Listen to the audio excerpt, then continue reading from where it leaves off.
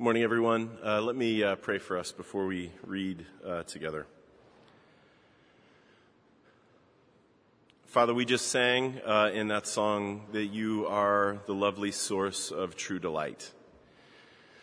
And you know, those of us who sang that, and we were thinking about it, and we believe it, and we hope in it, and we rest in it. And you know those of us who kind of mumbled our way through that line, not even sure what it means. And you know others of us who want to feel that it's true but don't or can't. So Father, we ask that you would be happy to break through all of that stuff in our lives. Whatever would keep us from affirming that with a full heart and voice, that you'd break through all that stuff, meet us in the places where we are. Meet those of us who have faith and those of us who do not yet have faith, and those of us who feel really close to you and those of us who feel far from you. Meet all of us and show us Jesus' grace and change us by it. And we ask it in his name. Amen. Well, we are reading Mark's Gospel together, and this morning we're going to look at the only passage in Mark's Gospel that is not entirely about Jesus. After the first few lines, it's actually a flashback to something that happened before Jesus started his public ministry. It is the sordid and unseemly tale of how Herod Antipas dealt with John the Baptist back when his back was against the wall. So let me read from the end of Mark 6 for us, and you can follow along in the order of worship where it's printed or in a Bible, or you can just listen as I read Mark 6 verses 14 through 29.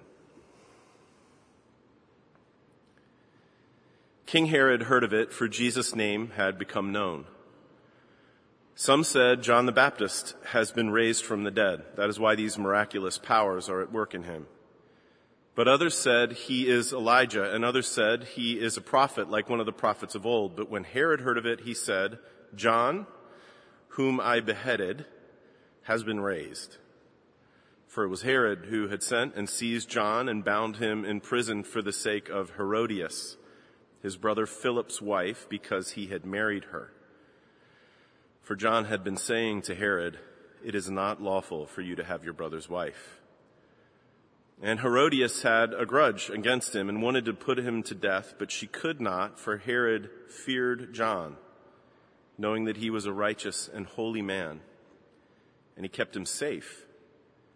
When he heard him, he was greatly perplexed, and yet he heard him gladly. But an opportunity came when Herod, on his birthday, gave a banquet for his nobles and military commanders and the leading men of Galilee. For when Herodias' daughter came in and danced, she pleased Herod and his guests. And the king said to the girl, ask me for whatever you wish, and I will give it to you. And he vowed to her, whatever you ask me, I will give you up to half of my kingdom. And she went out and said to her mother, for what should I ask? And she said, the head of John the Baptist. And she came in immediately with haste to the king and asked, saying, I want you to give me at once the head of John the Baptist on a platter. And the king was exceedingly sorry.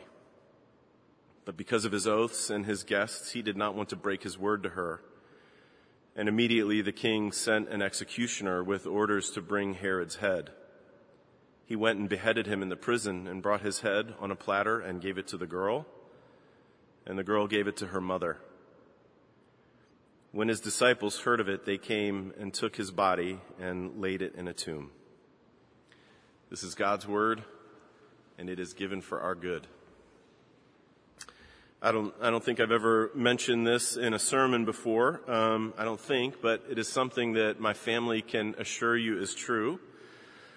I am a big fan of fail videos on YouTube. You know, epic fails, fail army. I love all of that stuff.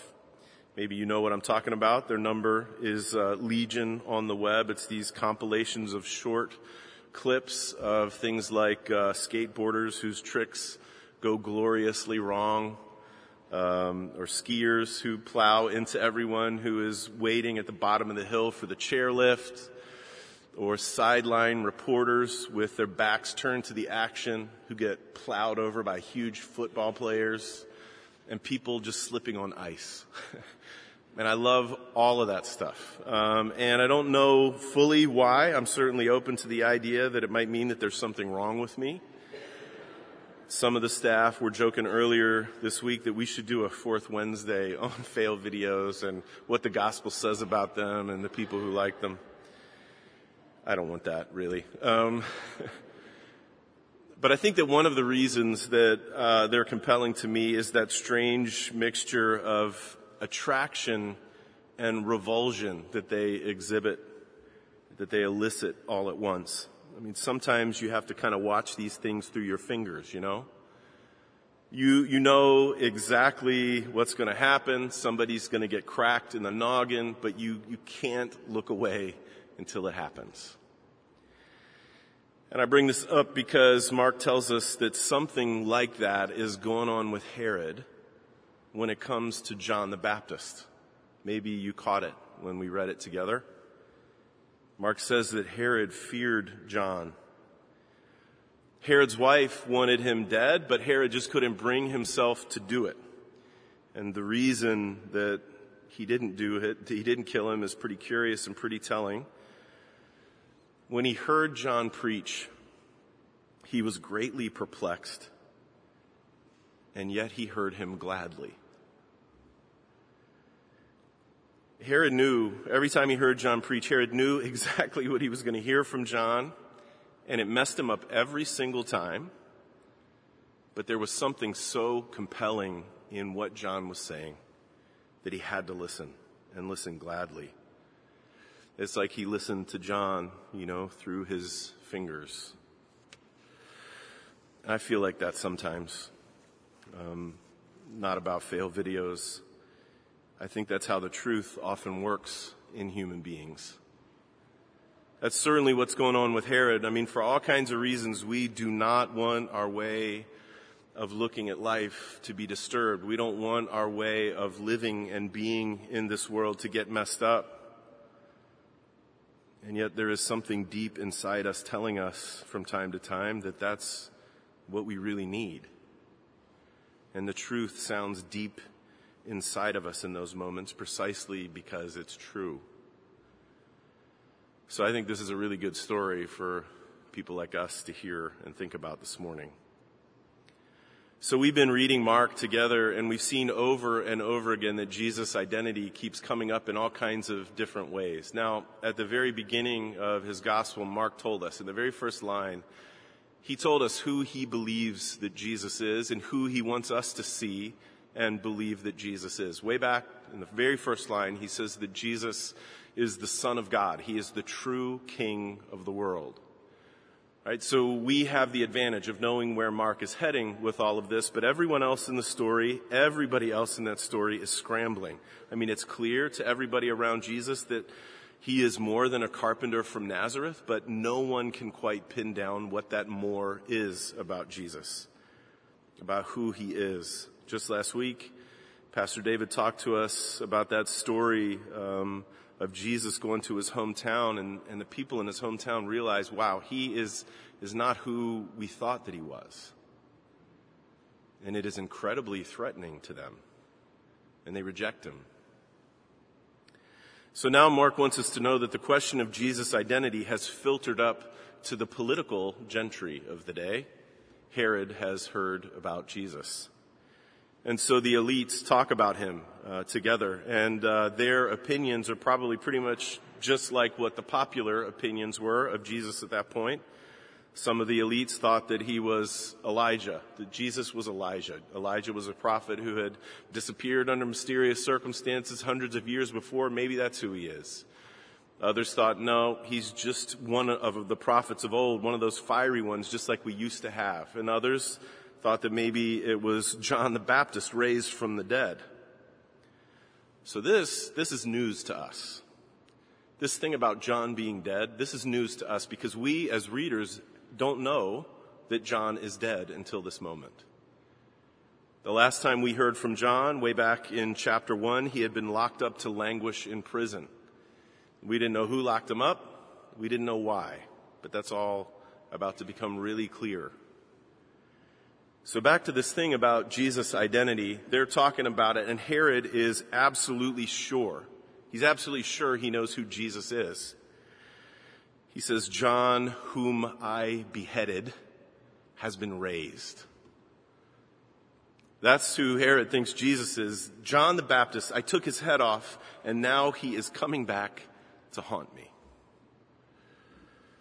Now, the fact that Herod goes to such a drastic and strange place, to such a strange conclusion, tells us a little bit about Herod. His story was a strange and sad story.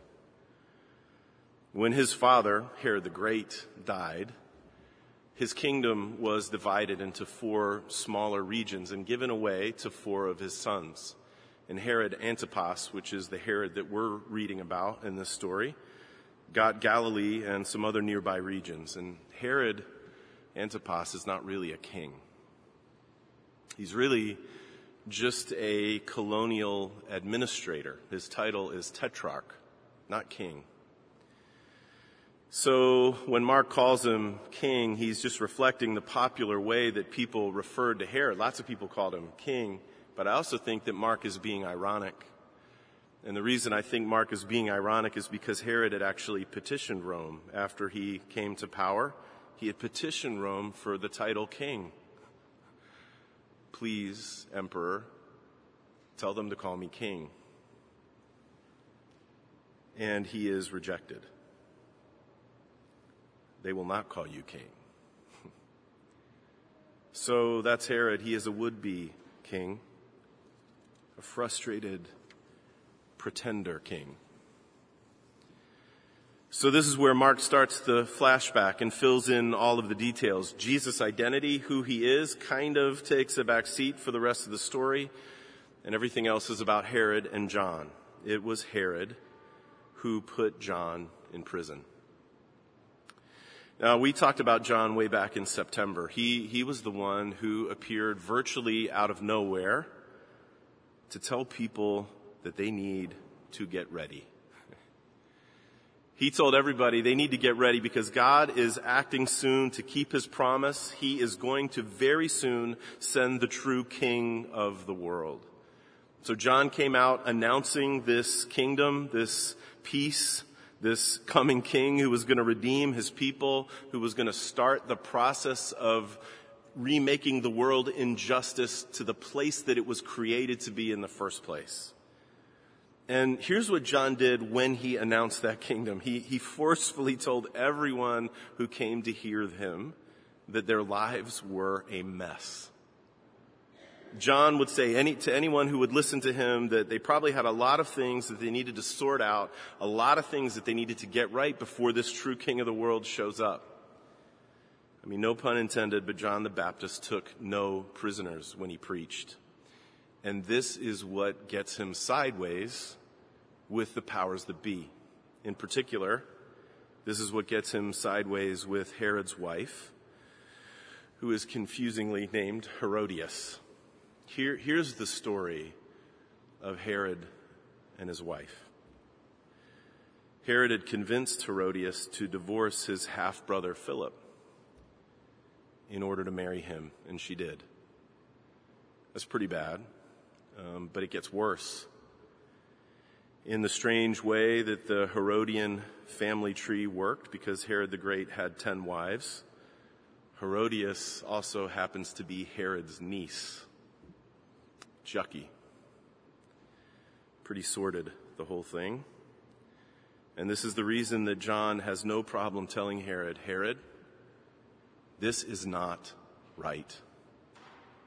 You have got to get this sorted out. It is not okay. And strangely, it is not Herod who is bothered by that. It's his wife. It makes Herodias so angry that she wants John dead.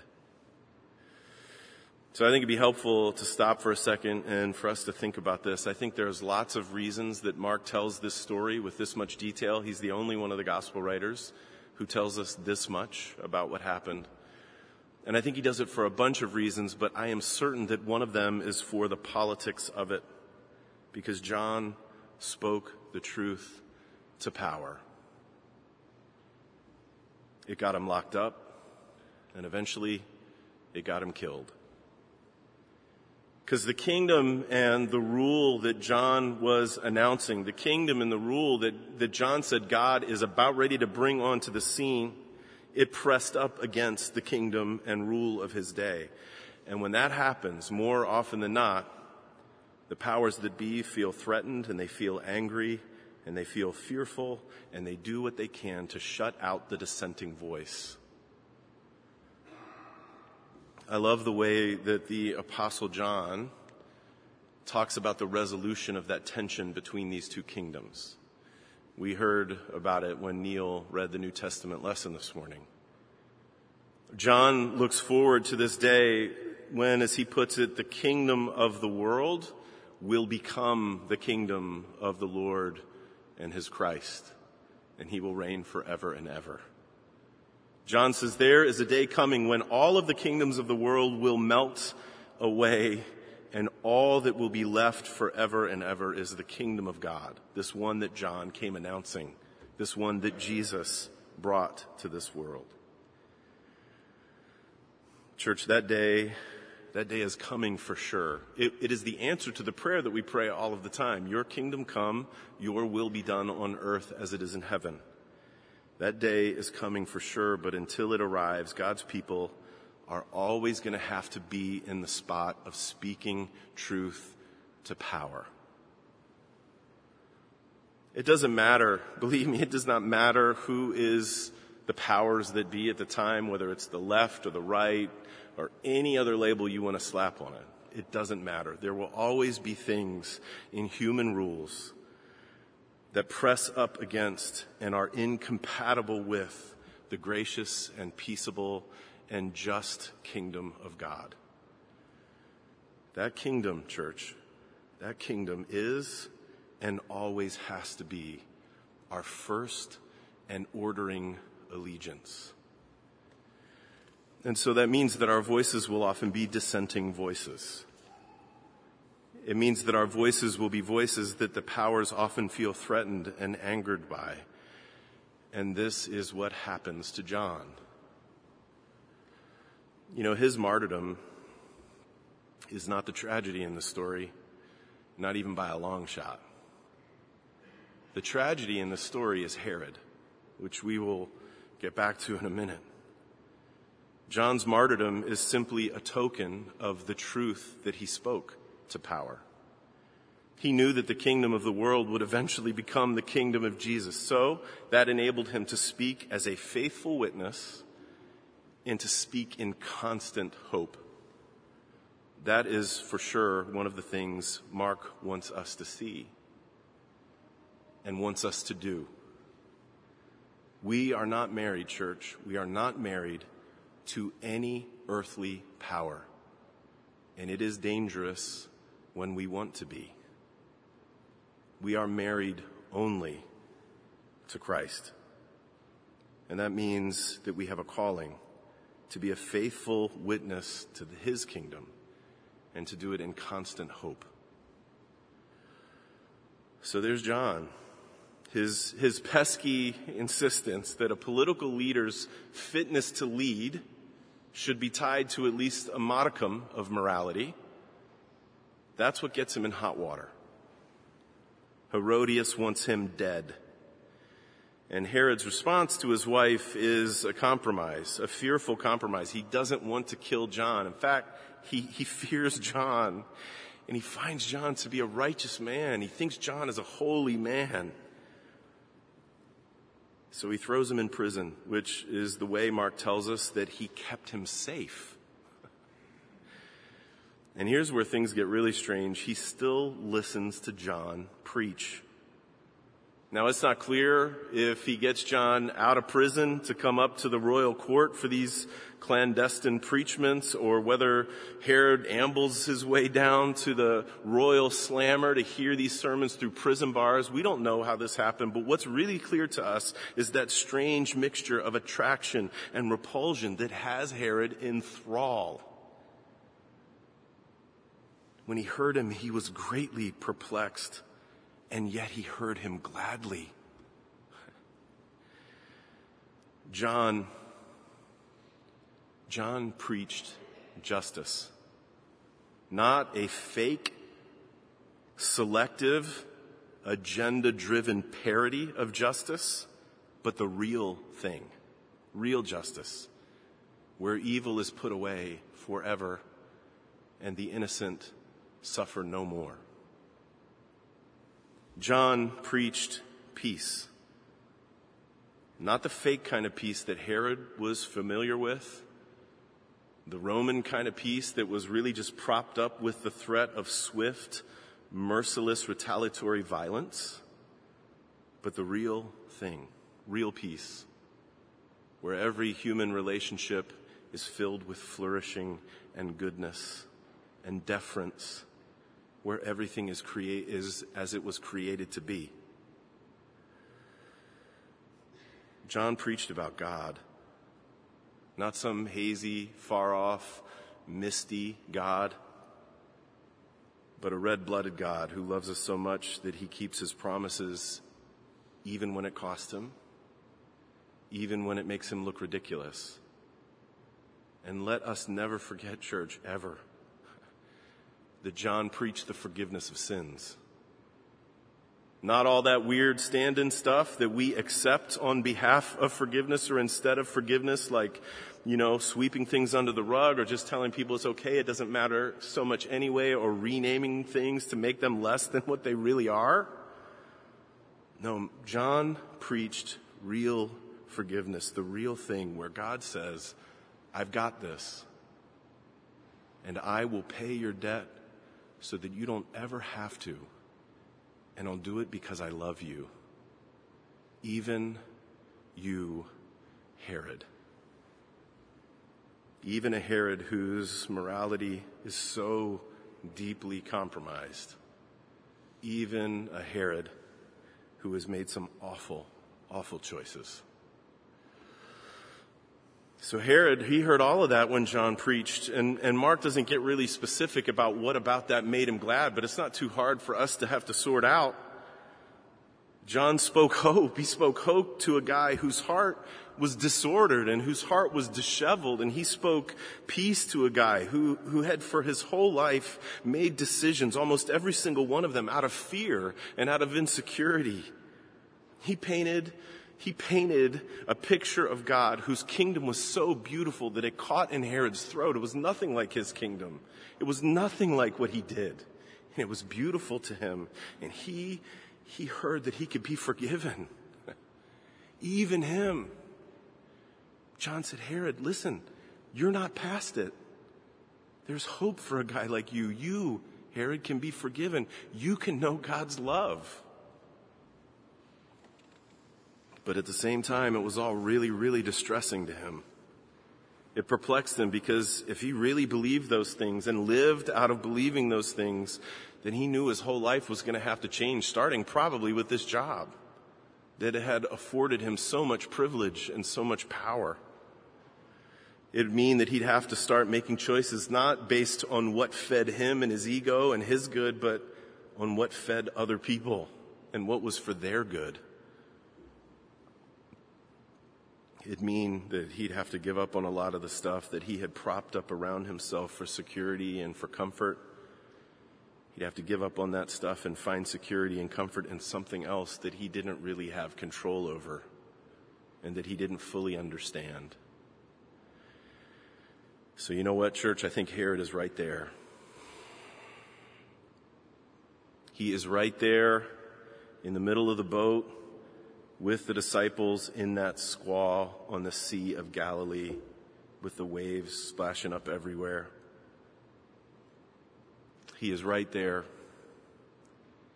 He is right there with that synagogue leader whose daughter was dying, face down in the dusty road with him in front of Jesus. He is right there with that beautiful woman, diseased, scared out of her mind, hopes she can just creep up behind Jesus and touch him. He is right there with those Nazarene villagers amazed and threatened by their native son. Herod is right there with them, standing at the crossroads between fear and faith, trying to figure out which way he's going to go. Maybe you know what that feels like. I know I do. Maybe you're here this morning and you're wondering about this Jesus that the church talks so much about, seems to be so fond of. You're hearing about these things like peace and justice and the forgiveness of sins and the love of God, and you want to believe they're real and that maybe you could just reach out and just get a touch of them. But at the same time, maybe you're fearful for what that might mean in your life, like for all of the things that have stood in for security and comfort. They haven't worked that great, but at least they're predictable. Maybe they'll have to be given up for something you don't quite understand. Or maybe you're a follower of Jesus, you've been a Christian for a long time, but you're facing some really hard thing. The loss of someone that you love. Maybe you're at a really difficult spot in a close relationship. Maybe you are facing physical suffering or loneliness or doubt. And you're at that crossroads between believing what God says about these things and how to live in and out of these things, or, on the other hand, running the board yourself, which, again, hasn't worked out super great, but at least it's predictable. At least it doesn't take you into the unknown. Listen, there is no coincidence at all that Mark keeps telling us stories about people who are in those kinds of places. Mark keeps telling us those stories because those are the kinds of places that people like us find ourselves in all of the time. And he is pressing us. He's pressing us gently, but he is pressing us insistently into making a choice in those moments. And he's shown us over and over and over again that the kind of faith that Jesus is looking for in those moments doesn't have to be sterling. It doesn't have to be strong. It doesn't have to be unassailable by doubt or any other thing. Jesus has made it clear it just needs to be faith. Halting faith, shaky faith, creeping up behind Jesus to just touch him faith. Faith that doesn't understand absolutely everything. All of that's okay. Because for Jesus, the thing is not the quality of our faith. It is the object that matters. And that's him. And it is more than enough. And Herod keeps hearing about this guy, this mighty one who's going to come, this beautiful king of the world who's coming in this incredible kingdom. And he gladly hears it because it sounds so good and true. Even though it completely messes with all of his ideas about his own life and how to run it, even though it completely messes with everything he thinks about living in the world, because the truth is sounding deep inside him, because he knows it's true. So what's he going to do? Well, we heard the story. Herod throws himself a birthday party with all of the most powerful people in attendance, and he's drinking way too much. And the entertainment for the evening is Herodias' daughter from her first marriage. Mark doesn't tell us her name, but we know from other historians that it's Salome. And Mark is very tactful in telling us about this dance that she did, but the subtext is powerful enough that we know precisely what that was all about. Herod likes it so much that he drunkenly offers her anything, up to half his kingdom, which is a really stupid thing for a guy with no kingdom to give, to say. Salome checks with her mom to see what she would ask for, and the response comes back quick. The head of John the Baptist. Get me the head of that preacher. Which Salome does with her own gruesome flourish, that it be placed on a serving platter. So Herod, exceedingly sorry, and too afraid to look afraid at his own party, sends the executioner off to do the job. And with this one rash choice, Herod does away with the only person who ever had the nerve to tell him the truth for his own good. It is a real tragedy, genuine. Not for John, who probably preached to the executioner, but for Herod. We don't hear much more about him until the very end of Jesus' story, where we hear from Luke that he mocked the mighty one that John told him was coming. He mocked the Lamb of God who takes away the sin of the world, who would have taken away Herod's if he had believed.